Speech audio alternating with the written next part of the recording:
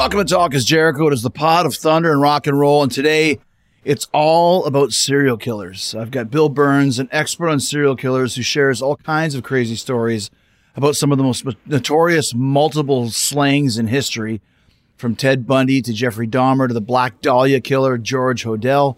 Bill offers some insight into how their minds work, what motivates them, how they're able to get away with their crimes for so long, and ultimately what brought them all down. He talks about some of the most notorious female serial killers as well. Bill also offers his thoughts on why serial killings have been declining in the last decade and what's replaced them. It's a fascinating conversation and very creepy as well. So you might need a laugh or two after this one. If you do, then head to my Facebook page or YouTube channel. Check out The Winnipeggers. We got a new episode coming up tomorrow, 9 p.m. Eastern, every Thursday.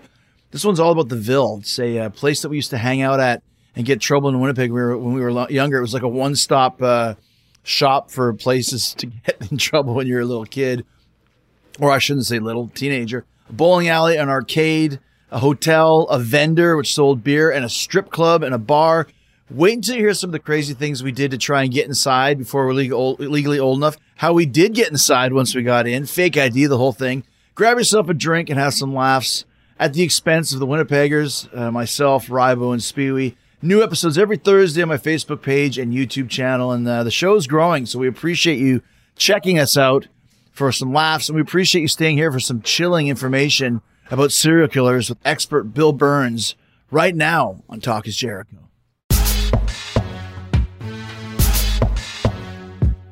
So once again, the great relationship that I have with Dave Schrader from Beyond the Darkness always turns me on to great guests, great topics, great ideas. We got Bill Birnes is here today, and you are kind of a expert on the mindset of a serial killer. And I guess just to start out, first of all, how do you become an expert on the mindset of serial killers? This is back in the 80s. This is actually before Jeffrey Dahmer.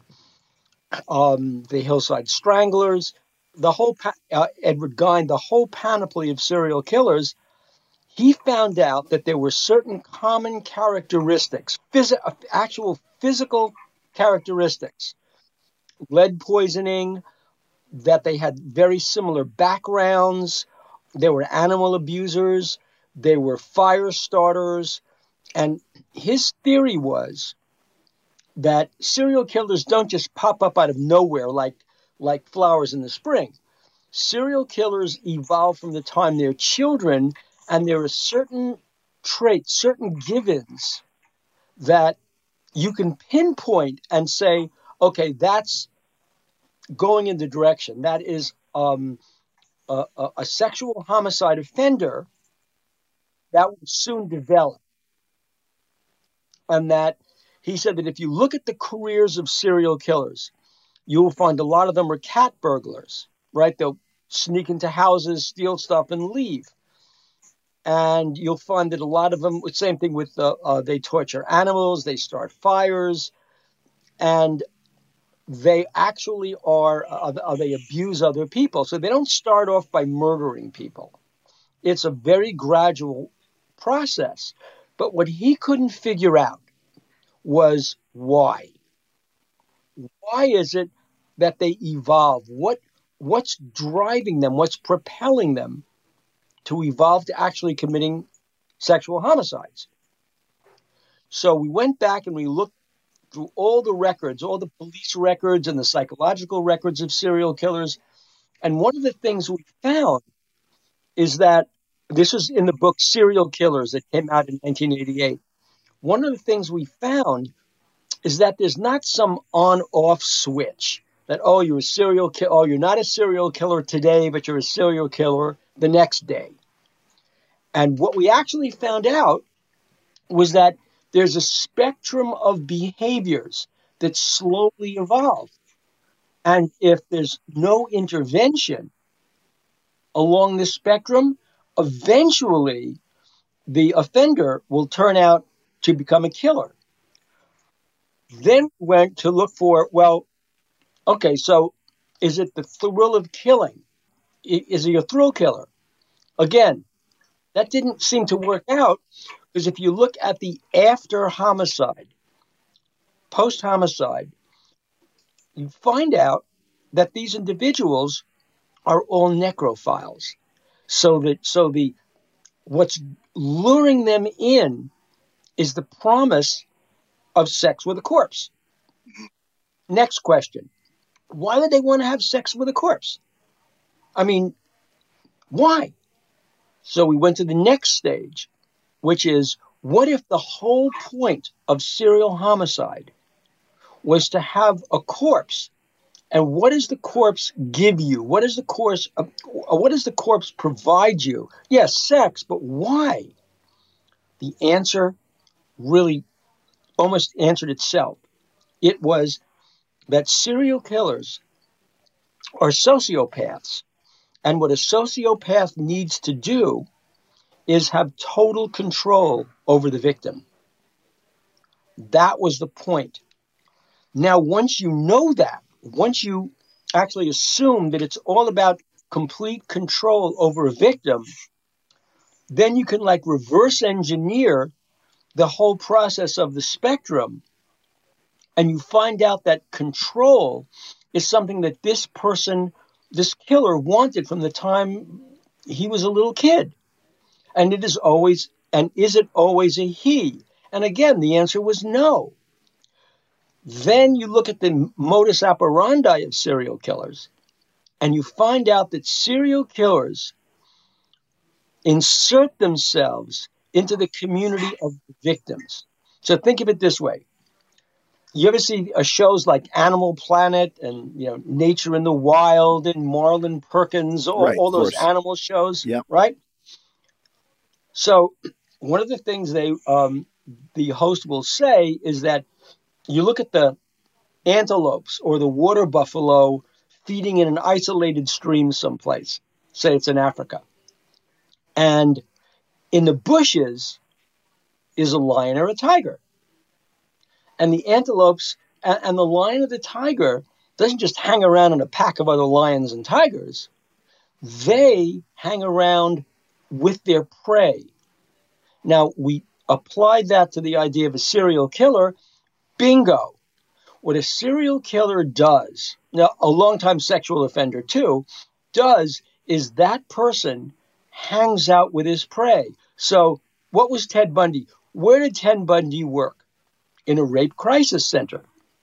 What was Jeffrey Dahmer looking for? Jeffrey Dahmer fashioned himself as a photographer in the gay community in Milwaukee and in West Allis, Wisconsin. So he's hanging out with his prey. John Wayne Gacy, he was frequenting the bus stations where he would see young boys, because he was he only killed young men. He would see young boys. His lure was, he would see a younger boy, teenager, in a bus station, looked lonely. Gacy would approach him and say, "Hey, kid, I bet you need a job.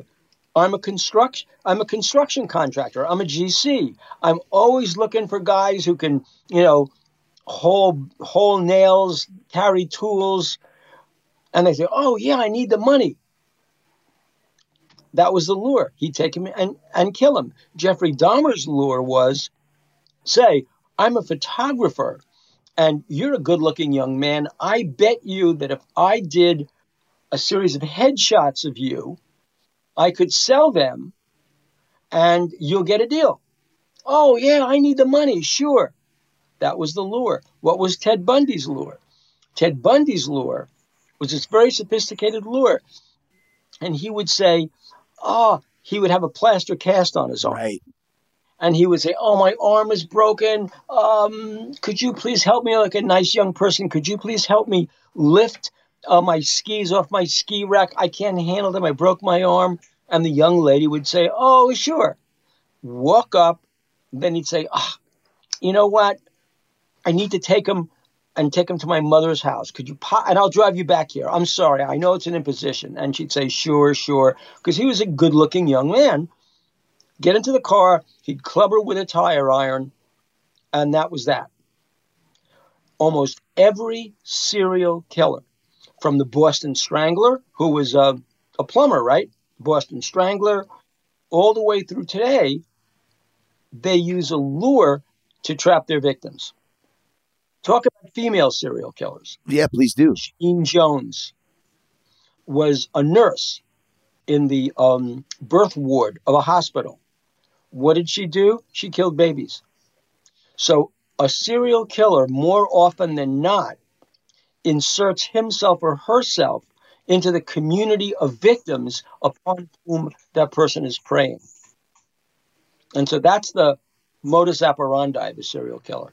There's so many ways and questions that are brought up, but I guess is a serial killer a form of a human being who's just born that way, shall we say? I mean, because you alluded to a little bit of it, but when you're talking about a Bundy and a Gacy and all these different people, just the links that they go to kill. I mean, obviously, and you mentioned the reasons why, but what causes them to go into that direction in the first place? Is it something that's just in them from the start? No, actually, there is a child psychologist, very famous child psychologist, a developmental psychologist. His name is Erik Erikson, not the Erik Erikson today that's the editor of Reason magazine, but this is decades ago, back earlier in the 20th century. And Erik Erikson wrote a book and did a study on the 7 ages of development. I mean, he obviously took that from the Shakespearean play, but it's the 7 ages of development. And he defined these as developmental crises. And the healthy human being manages to overcome each crisis and grows from the crisis. And so his theory was that the first crisis, absolutely the first crisis in the first 2 years of a child's life, it's the crisis of separation. That in human beings, what the child has to do is define itself, whether it's a boy or a girl, is define itself as separate from its parents. That there's a world outside of the nest. And to enter that world, the child has to redefine itself. Well, it's not something children do automatically. It's something parents do for the child. So that is the psychological component. Then there is another component, which we wrote about too, and that component is a biological and a neurological component. So the first crisis is the crisis of self-identity, placing oneself in the world, the definition of what is myself and what is not myself. The child has to overcome that crisis. But besides the psychological development of that child, something else that goes on. Human beings are one of the few species that are born with an abundance of neurons, an abundance of nerve cells, more nerve cells than they're ever going to use. And that first 1.5 to 2 years is a refining of those nerve cells and a shedding of those nerve cells. So that's the biological component. And the second part of that component is, that was the neurological, biological one on the second, and then there's the psychological component, then there's the social component, where the developing child has to make a distinction between this is the outside world and this is who I am. In other words, this boundary. Now, we all know about boundaries. We've all met people in our lives. I'm sure you have. I know I have. People for whom there's no boundary, right? Yeah. It doesn't exist. Everything is mine. If I want it, it belongs to me. If I see it, it's mine. If you have it, I can take it because it's mine. I don't even recognize that you exist. That development of borders is crucial for the development of a healthy child.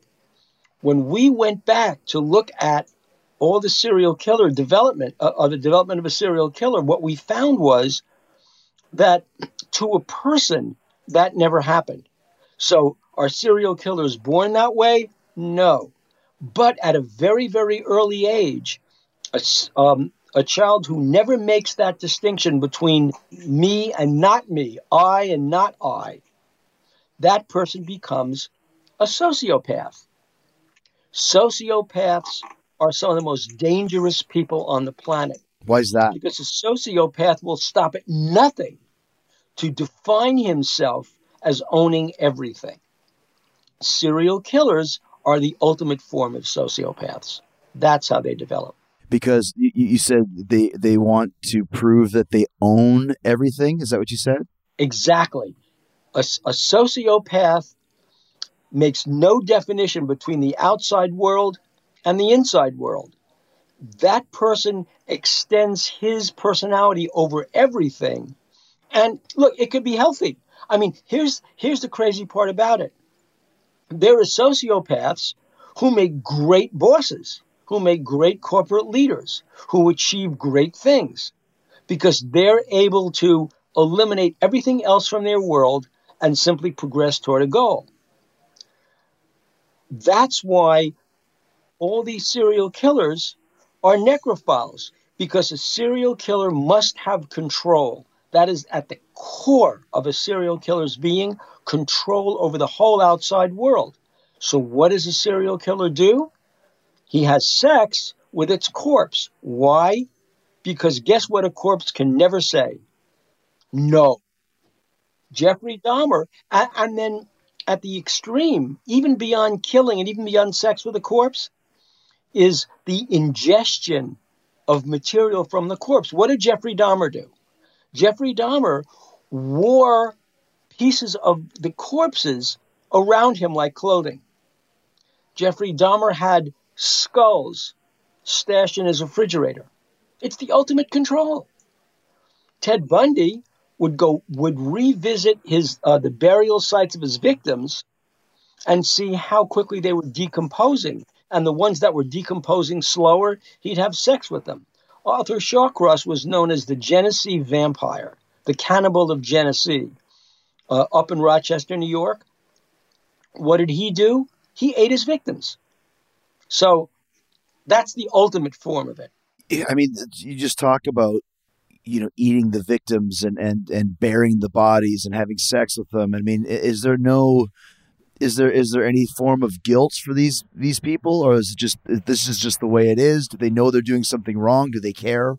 No, because there's no guilt, because they never feel any separation toward the victim. There's no remorse. They own the victim. For a serial killer, that victim's mine. I own that. So why would I feel remorse? That's the mentality. Let's talk about negotiating with a serial killer, if that's even possible. But first, I think this might be a good place to take a break from murder and death to celebrate love. We need to remember the good in the world, right? Valentine's Day right around the corner. So if you're looking for something extra special for your extra special Valentine, Steven Singer has got the hookup. His brand new deep navy blue sparkling 24-karat gold dip twinkle twinkle rose is perfect for your Valentine. But time is running out because the new color sells out every single year. And this one is so stunning and sparkly. It's going fast. I mean, just imagine on Valentine's Day when she opens up this amazing gift box and out slides a beautiful blue rose trimmed in gold. Huh? And that's not just any blue. This blue is the color of the sky.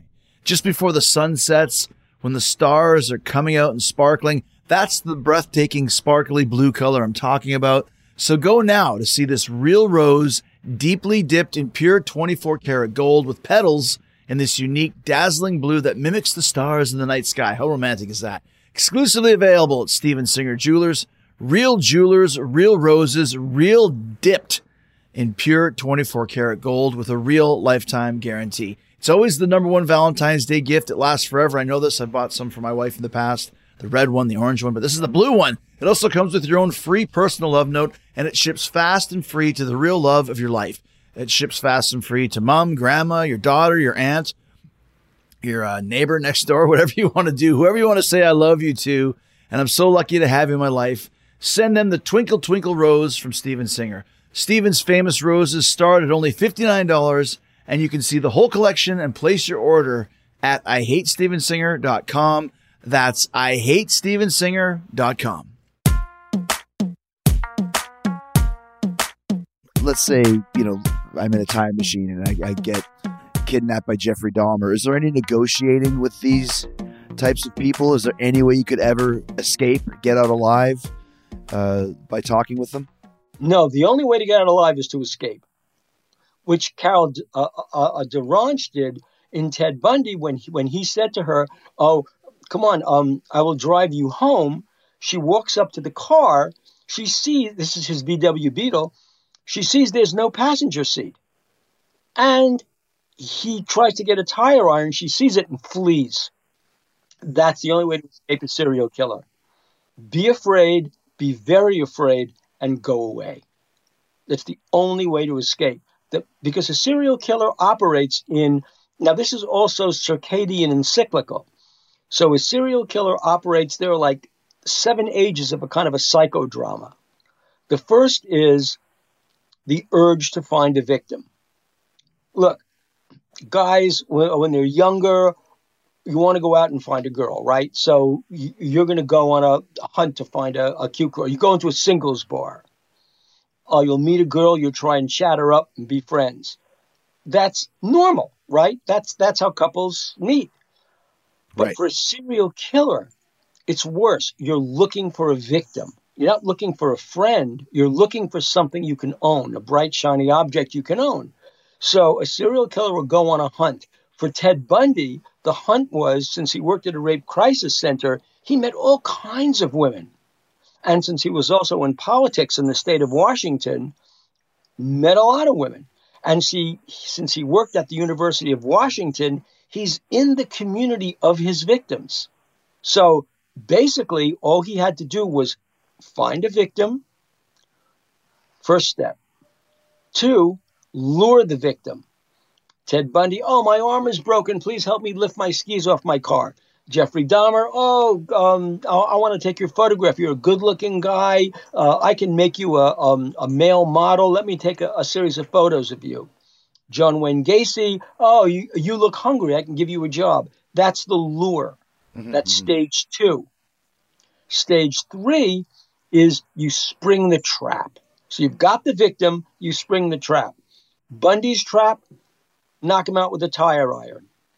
Dahmer's trap, drug a drink. "Hey, before we do this, let's relax. Let me make you a drink." The drink was laced with Rohypnol, the date rape drug. Your victim's unconscious. You kill the victim. You dissect the victim. You save the parts you want. Store the rest in a 50-gallon oil drum, and then wait for dark to dump it. So that's the springing the trap. Once the trap is sprung and you've got a victim under your complete control, then there is the homicide, the actual killing. But after the killing, there is the sex. Then, because serial killers need to reinvigorate their high, what they do is they save trophies. That's why Dahmer saved all his victims' corpses. That's why Arthur Shawcross, the vampire of Genesee, would take bites out of his victim and save the flesh. That's why Ted Bundy secreted his victims in hidden burial sites to revisit them. They became not just a sex object, but a trophy. So you're dealing with basically just, like you mentioned, just animals, complete, remorseless, thoughtless animals, basically. That's right. That have only one mission in life, killing. And it's a process. They live for this. They don't do anything else. Mm-hmm. They may have day lives because the day lives provide them with their camouflage. So serial killers, they're like UFOs in one respect. They hide in plain sight. Okay? I mean, you could look at a Jeffrey Dahmer and not realize this guy was a serial killer because he was working at a candy factory. You could look at Ted Bundy at a rape crisis center or working for the governor of the state of Washington. Normal guy. Until you cross his path when he's on the hunt for a victim. So you mentioned on the hunt. Is this something that, like, if they're on the hunt and they have the urge to kill and they kill somebody, does that kind of quench the thirst for a while, or is this an ongoing thing? Yes, indeed. That's exactly what happens. It's quenched because what happens is this is in a way, this is not bipolar, but in a way, there's a manic depressive, a pendulum swing. After the murder and the sex, they slip into a kind of a depression where they have to hide. And it's almost like an animal that has eaten its prey and now has to settle down and digest the prey. Are they keeping people kind of prisoners for extended amounts of time, or is it something where they kidnap them, take them to their lair, and kill them? Well, that happened with this killer. What you just said happened with this killer called Bobby Joe Long down in Florida, down in Tampa. He was known first as the Tampa Bay classified ad rapist. What Bobby Joe Long would do is he would look at the classified ads, I guess in the Tampa Bay Tribune. He'd look at the classified ads, find people selling something. He would answer the ad. I want to buy that video camera. I want to buy that couch. Usually a woman, well, almost always a woman, kidnap the victim, keep the victim in chains for sex, then kill the victim. Wow. 2 other serial killers in California in the 1970s through in around 1980 were Leonard Lake and Charles Ng. This was a very elaborate, completely elaborate scheme that they had. Leonard Lake would troll the streets of San Francisco, especially Haight-Ashbury. And he would look for drug dealers, teenagers on the run, again, people selling video equipment. He'd answer the ads. Then what he did was he built, this was so elaborate, he had a little cottage up in Mendocino County, California, in a town called Wilseyville. In this town, in this land that he had, he built an obstacle course. Then he built a whole underground bunker, which was lined with video cameras pointing in at the victims. And what he did was he had elaborate tortures built. I mean, talk about sickness. And his background was that when he was a child, his parents couldn't afford to raise, they had a bunch of kids, and they couldn't afford to raise Leonard Lake. So they pawned them off to his uncle. His uncle was also crazy. So he made Leonard Lake grow his hair down to his shoulders and dress him up as a woman.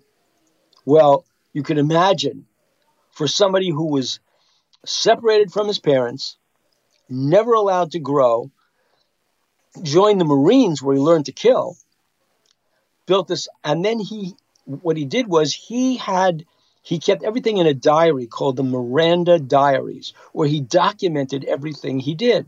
Why did he call it the Miranda Diaries?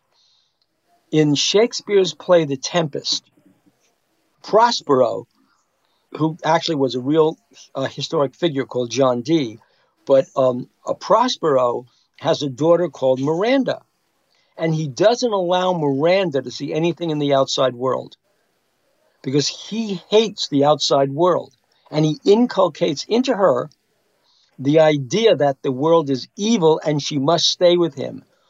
And when he finally releases her, when he's released from the island, that's where the line comes, "O brave new world that hath such wonders to it." So that's the character of Miranda.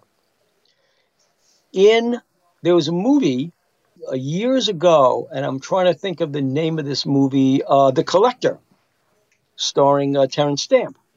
I once spoke to Terrence Stamp about this. And The Collector was a version of The Tempest, where this character would troll the streets looking for women, capture the woman, bring her back to his underground bunker, have sex with the woman, and then kill the woman and bury her. And that was Leonard Lake's fantasy. That's what he wanted to do. So he built this elaborate bunker replete with video cameras and sound. And then he had an obstacle course. So if he were capturing a married couple, he would say to the male, "The only way I'm going to allow you to live, the only way is you have to complete this obstacle course." But of course, the whole point was he doesn't complete the obstacle course because at a certain point he kills him. buries them in a shallow grave, and then enjoys himself with the woman until he kills her and buries her in a shallow grave. That's what serial killers do. Now, they each have different operational modes, but it ends all in the same place. When you're talking about the serial killers, it's interesting because while you were talking, I just Googled serial killers, and you can see they have them listed by proven victims on down. There's so many outside of America, from like Luis Garavito and Pedro Lopez, and a lot of them, like in the South American, are just basically killing street people, street children, and prostitutes and that sort of thing. Is it easier for those types of guys to go after kind of the nameless faces of the world where you never find them? Absolutely. Yeah, and that's kind of absolutely. I mean, that was the whole point of the Green River Killer up in Seattle. The Green River Killer, Gary Ridgway was his name. He was a prostitute killer. And when Ted Bundy, this is the book, The Riverman, which really is a definition of this. When Ted Bundy was in jail he was on death row in Stark, Florida. He was going crazy when this guy, Gary Ridgway, was killing in his own territory. So he contacted the two police officers, homicide detectives, who were searching for the Green River Killer. One of them was a detective called Robert Keppel. Keppel was the guy who first identified Bundy in Seattle back in the 80s. The other one was Dave Reichert. Dave Reichert was on the Green River Task Force. He ultimately became the sheriff. He later became the sheriff of King County. Then he was elected to Congress. He's just retired, but he was a congressman. So when Ted Bundy was reading about the Green River Killer, he wrote to Keppel and said, if you could bring Dave Reichert and you, I will show you how to catch the Green River Killer. So Keppel and Reichert went down to Florida and interviewed Bundy. They had a long exchange with Bundy with letters and phone calls. And Bundy's promise to Keppel and Reichert was, I will tell you all of my kills that you don't know I did, and bodies that I buried so the victims' families will have some solace, if I can stay out of the electric chair for a while at least, stay out of the electric chair, and then in the process, I will help you catch the Green River Killer. So Keppel and Reichert write this report. That report goes to the FBI's Behavioral Science Unit. And guess who discovers that report is the person who wrote Silence of the Lambs. Oh, wow. So that story becomes the Silence of the Lambs. Let's talk about the intelligence of these killers, how chilling they are and how calculating. But before we continue on with Bill, I got to take a second to thank a longtime Talk is Jericho sponsor that's not only supporting this show, but also supporting my family's New Year's resolution to get rid of the stuff that we no longer use. And there's plenty of it. Thank you to Mercari. The Mercari app is getting a serious workout at my house lately. And if your house is anything like mine, I know you have a ton of stuff lying around that you aren't using anymore. Maybe your kids have outgrown it or you've upgraded to a newer model. Whatever the case may be, you need Mercari, the marketplace app that makes it easy to say goodbye to your unused stuff so that someone else can say hello. It's the easiest way to give items a new life and a new home and to make some cash in the process. All you got to do is download Mercari, take a few pics, add a description, and boom, the item is on its way to being sold. No meetups involved when you sell. You just box it up and Mercari will email you a shipping label. You can buy and sell almost anything on Mercari, like video game consoles, games, controllers, clothing, phones and tablets, all kinds of toys. And with over 50 million app downloads, think about that, 50 million app downloads, your items actually sell on Mercari. Your stuff might be exactly what someone else is looking for, so turn your goodbye into someone else's hello on Mercari. Start buying and selling when you download today from the app stores or at Mercari.com. That's Mercari, Mercari.com. That's your marketplace. Let's talk about the intelligence of these people because, okay, we're talking about them being just barbarians and animals with no remorse, but just all of the stuff that they're able to do and the way that they're able to trap, the lure, the burials, getting rid of all the evidence. I mean, this is a 24 hours, 7 days a week operation, and you also have to put on the facade of a normal life with a job and all that sort of thing as well. I mean, Bundy even had a girlfriend, for gosh sakes. Yeah, he had a quote unquote fiance, and the daughter Molly Kendall, who grew up in the house with Liz Kendall and Ted Bundy, has written a book. Mm. And the point of that book is that Ted Bundy reached out from her from death row and said that he found the Lord, he found salvation, and she said, after what you did, don't connect with me. Right. But yeah, because and it's also this other thing happens once a serial killer was caught and put in jail. At that point, the external structure of the prison system, right, very regimented, very rigid. Every moment of a prisoner's life is controlled by outside guards. At that point, there's this reversal that takes place. The reversal is that the serial killer never feels remorse. The remorse is fake, by the way. They all lie. They have to lie because they're living a double life. There is this remorse that they claim to be feeling. But in reality, it's the institutionalization of their environment that allows them to become saner. Not remorseful, but at least saner.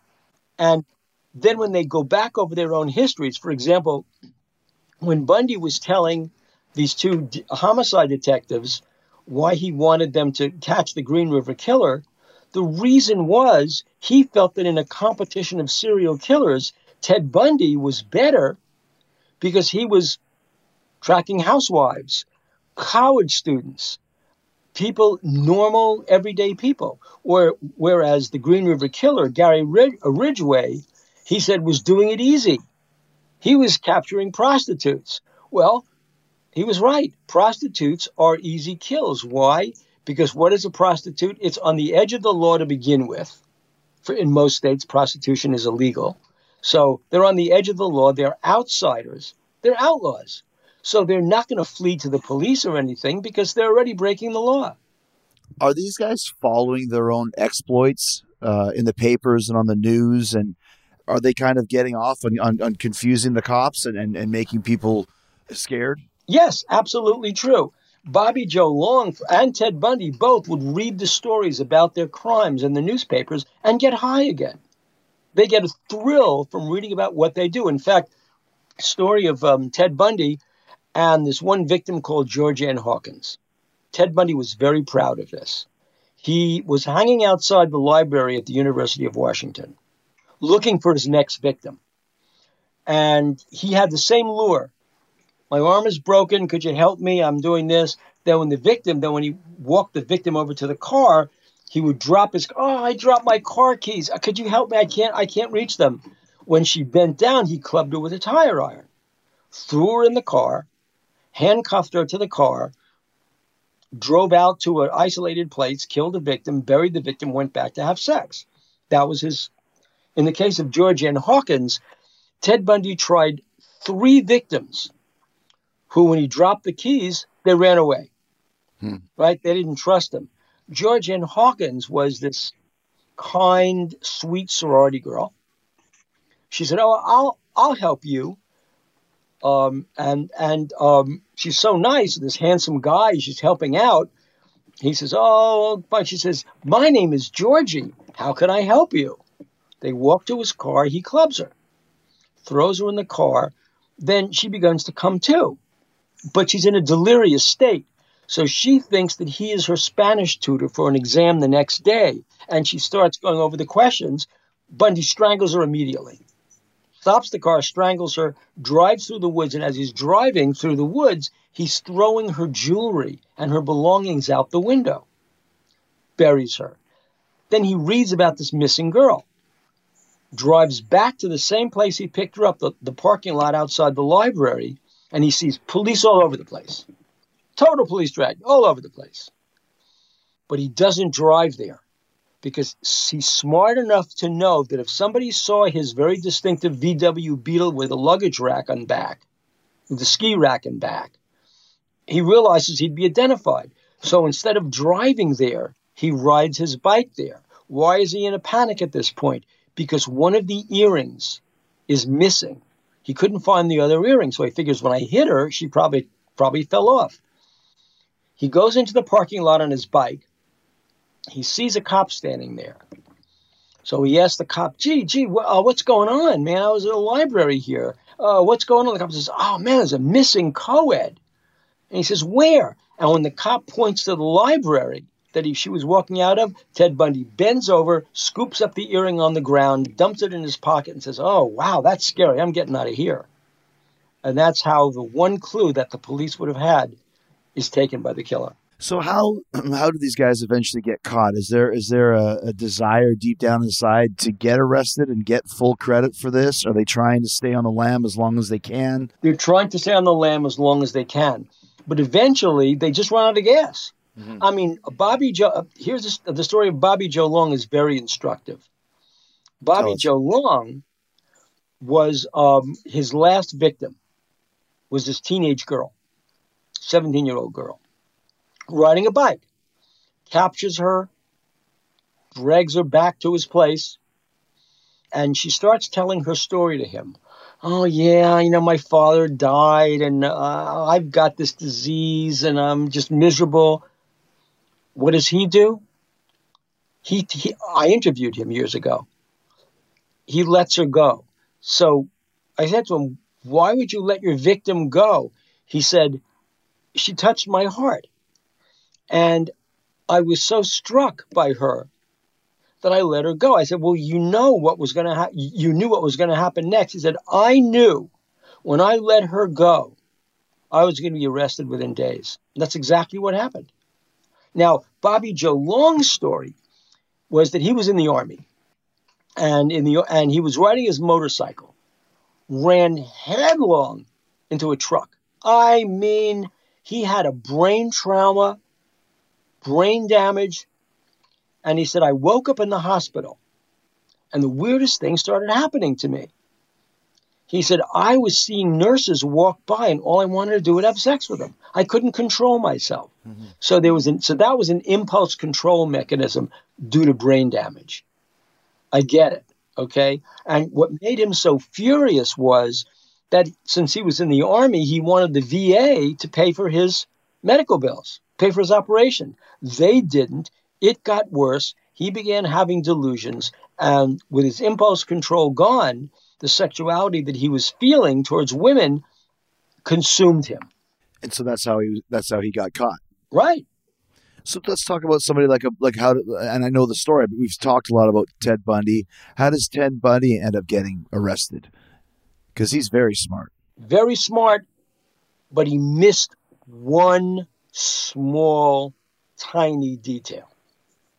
Ted Bundy is killing across 3 states: Colorado, Utah, Oregon, and as well as killing in the state of Washington, so 4 states. One of his victims was in Bountiful, Utah, and he kidnaps her, just standard MO, knocks her unconscious, he kills her, has sex with her, buries her. And then what he does is he's driving through a Salt Lake City neighborhood, Salt Lake City suburb. But one of the lights is out. One of his headlights is out. It's a padiddle. One of his headlights is out on his VW. He's spotted by a sheriff's car. The sheriff sees a car with one headlight out in the middle of the night driving through a suburban development. He follows Bundy. Bundy sees the police car. And he begins throwing out of his car all his burglary tools. Well, the sheriff's officer sees that, turns his lights on. Ted Bundy tries to talk his way out of it because he was a law student. Mm-hmm. So he's talking his way out of it. And the sheriff says, look, I have to look inside your car. I'm seeing burglary tools. The possession of burglary tools in the state of Utah is a felony. Mm. So Bundy's arrested. But then he manages to convince the police to release him on his own recognizance. So he's now out of jail. And the first thing he does is he cleans the inside of his car. I mean, he details the inside of his car. And he thinks he's really smart. Well, the police search the car. They examine the car. And what they find is one strand of hair wrapped around the gear shift. For all of Bundy's obsessiveness, he didn't clean the gear shift lever. Hmm. They find the gear shift. They match the hair to a missing girl. Bundy's arrested. They notify the Ted Bundy task force, Bob Keppel, in King County. Now, for all the Teds they were investigating, there were like 150 Teds who had VW Beetles. So Keppel says, yeah, that could be. He takes the Bundy file, which was like 70 or 80, and moves it up to the top 7, then moves it up to the top. And sure enough, they begin to investigate Bundy while he's still on the lam. Well, the Colorado police, they form a task force. And that's very important, too, because it was the first time in the history of police activity and police homicide investigations that multiple states form a single task force for one killer that's on the loose. They meet. They realize Bundy is probably their killer. And the Colorado police arrest him for homicide. He's put on trial and he's convicted. Then he's in a courtroom lockup waiting for his sentence. He escapes. He escapes and he steals a car. Drives all across the country on a killing spree in Michigan, winds up in Florida. In Florida, the first place he goes, he breaks into, because remember, this is a serial, he's driven by sexual desire. He breaks into the Chi Omega sorority house and starts clubbing girls to death. Then he flees. Then he sees a young 12-year-old girl, Kimberly Leach, who he kills as well. Now the Florida police are onto this guy. So what does Bundy do? He steals a car. Note to any offenders, to any felons, the last thing you should ever do is steal a car. You want to know why? Why? Because you might as well have a neon sign on the back of your car saying this is a stolen vehicle, because all a cop has to do, he gets a stolen car report, right? NCIS stolen car report, sees the license plate, comes up on his dashboard, it comes up on his phone, his car radio. He knows this person's driving a stolen car. So the police see the stolen car, they read the license plate, they go after this guy. Finally, they capture him after a car chase, and at gunpoint, he says, yeah, I'm Ted Bundy. I'm wanted in the state of Colorado. That's the end of Bundy. Wow. I mean, you read this and hear about it, and even just going through, once again, some of these killers, like Robert Hansen, prostitutes he kidnapped were released into the Alaskan wilderness for him to hunt down like animals. I mean, it's right. Something out of a movie. Like, this is like movie stuff, but it's real life. Right. I mean, similarly, in the case of Jeffrey Dahmer, he had this one victim, last victim, whom he drugs. But he doesn't lace it with enough Rohypnol. So as a result, the guy's groggy, he passes out, he wakes up, and he sees Dahmer over by the fridge. He runs out of the house, flags down a cop.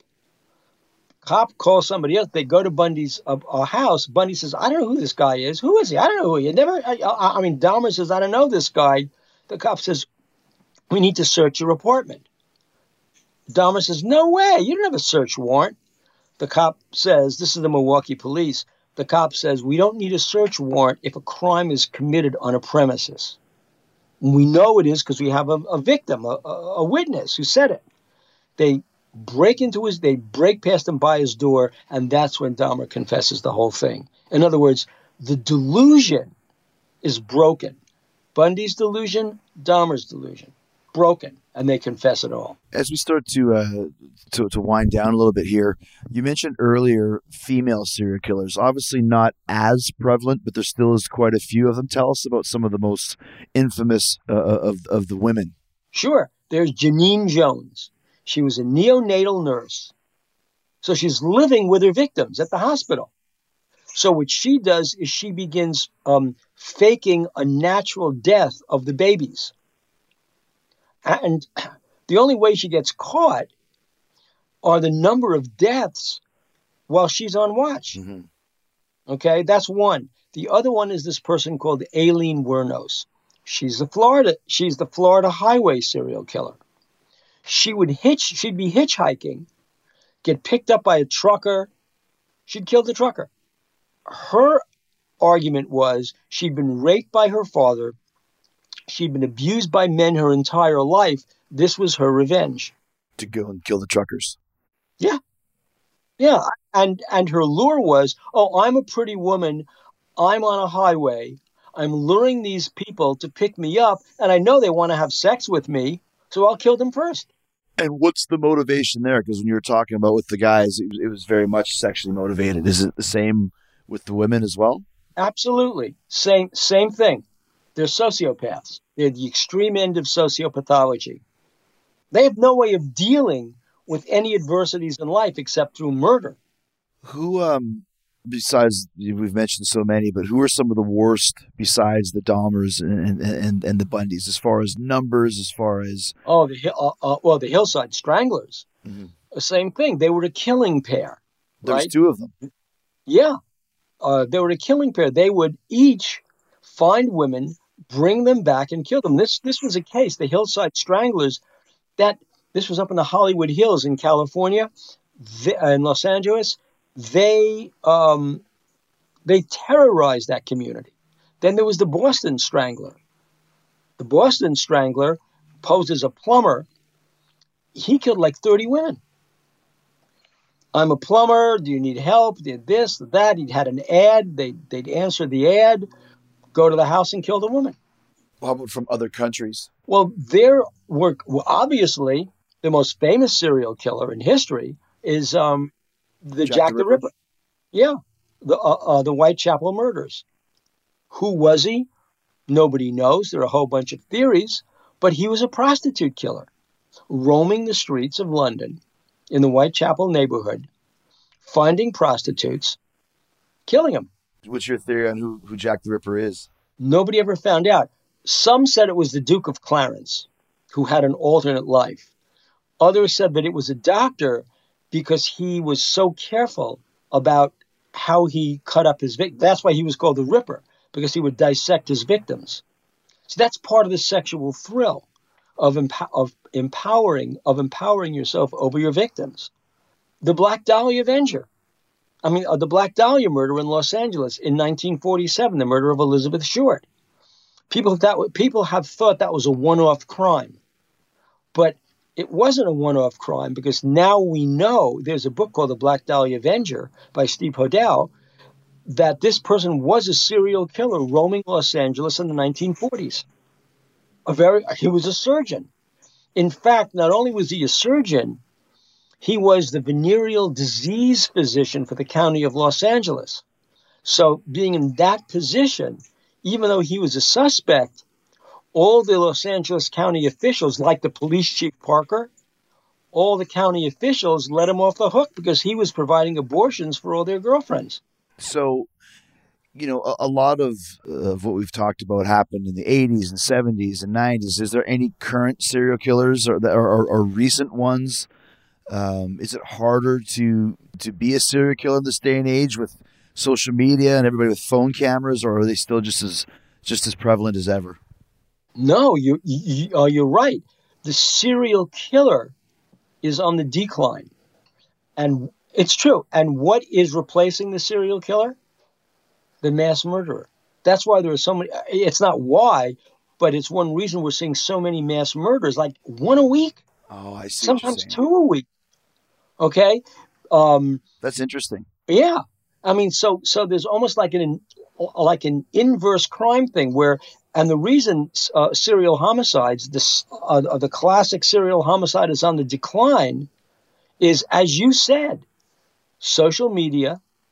Police are on social media, and now with database technology, police. We were when I was working for the Department of Justice, we were going to different local police departments, and the LAPD, for example, was very proud in their robbery homicide division of their computer setup, and the captain was showing us how they were able to use. In this case, it was, I forget which Microsoft, it was MySQL, that what they were doing was they were being able to match clues. The other thing is the task force.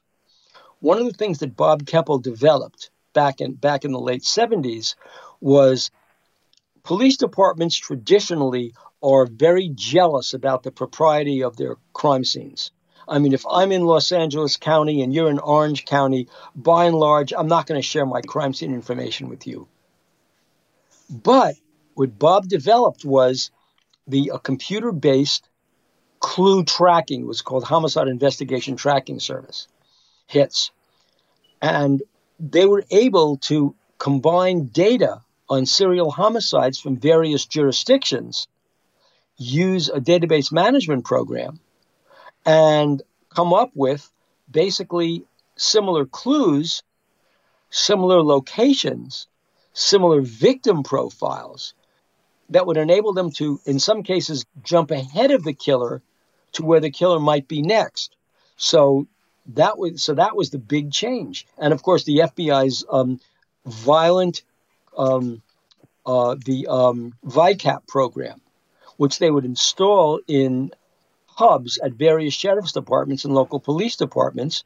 And in the VICAP program, they also were able to do the same thing the HITS program did, that is, track serial killers. Well, that computer databasing was so incredibly effective that they were able to catch serial killers, potential serial killers, long before they actually start a whole skein of murders. Yeah, and I think what you said earlier about the mass murderer, like there's still people with the desire to kill, but because they can't do it over the course of, years, they can kill 30 people all at once in the course of minutes. Right, exactly.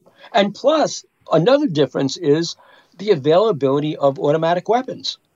I mean, and when you look at some of these mass homicides, I mean, a person is able to fire off 30, 40 rounds in the space of 2 minutes before reloading.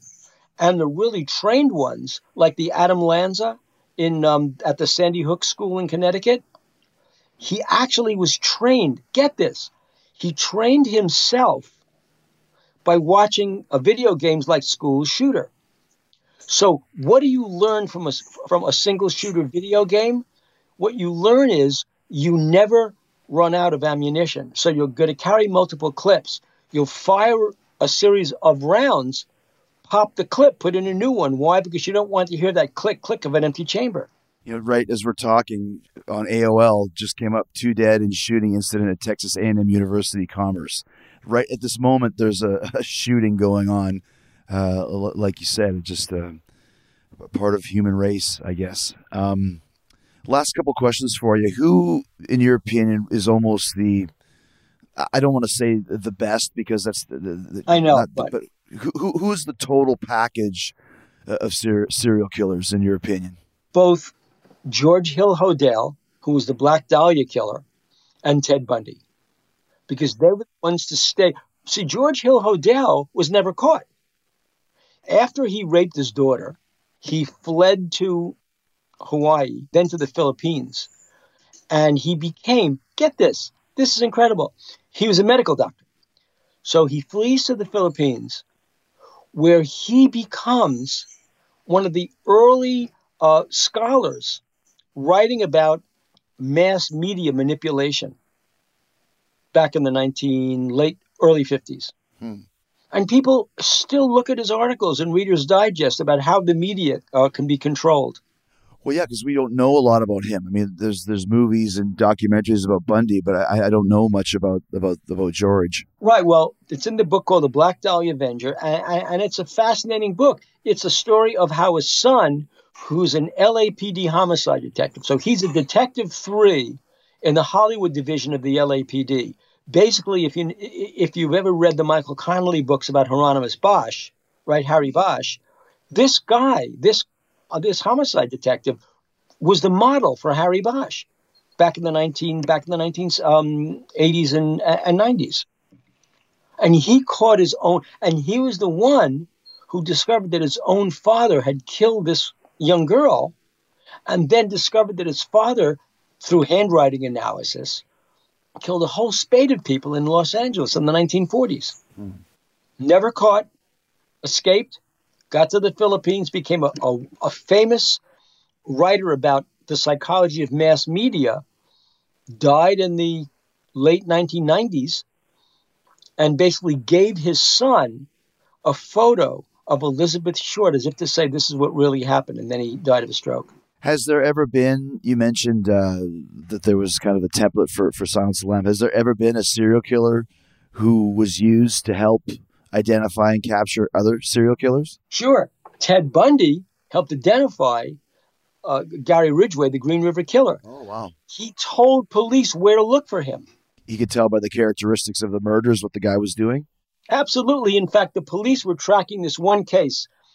Again, really interesting. The police showed Ted Bundy all the cases they were investigating for the serial killer. So Bundy sees this one name, Agashev, I think her name was, Amina Agashev. All the victims were in their teens or very early 20s, but Amina Agashev was 36. So Bundy says to the police, she's not one of your victims. They say, what do you mean? What do you mean? She's in the same place. He said, no. This killer only kills young girls. She's an old prostitute. She's too old. Okay. So they finally catch Gary Ridgway. They caught him on DNA. That's another thing, too. DNA. It's the one thing that is the sure thing about identifying a victim and the victim's killer. Because what they had was trace DNA from some of the victims. That was Gary Ridgway's DNA. So when the police were first investigating him years before, they took a swab from inside his mouth. But the trace DNA on the victims was too small, because when you do a DNA match analysis, the DNA is destroyed. But along comes this person, Kerry Mullis. Kerry Mullis was a biologist. And Kerry Mullis came up with an idea for duplicating DNA, basically doing a photocopy of DNA without destroying the original. Mm-hmm. It was called polymerase. And when that came out, when that process was released, the sheriff, Dave Reichert, sent samples of the victims and Gary Ridgway's DNA to a laboratory, and they were able to copy Ridgway's DNA and DNA from the victims, and they had a match, and that's how Ridgway was caught. So Ridgway is caught. He's now sitting in jail, and they say, look, the only way to save yourself from the electric chair or from the the gas chamber is if you confess everything. So he agrees to do it. He's going to spend the rest of his life in prison, and they give him the name of Amina Agashev. Well, he goes into a fury in the interrogation room. I mean, he loses his temper. Don't you dare assign a crime to me that I didn't do. Ted Bundy was right. She wasn't in the victim profile. She was too old. Wow. Oh man, lots of interesting information there about a certain type of a human being that hopefully we never, either one of us, ever run into on the street or elsewhere. Yeah. Thank you so much, Bill. Very entertaining. Oh, my pleasure. Very interesting, and I know you got a lot of other topics we can discuss. So look forward to having you back again soon. It would be my pleasure.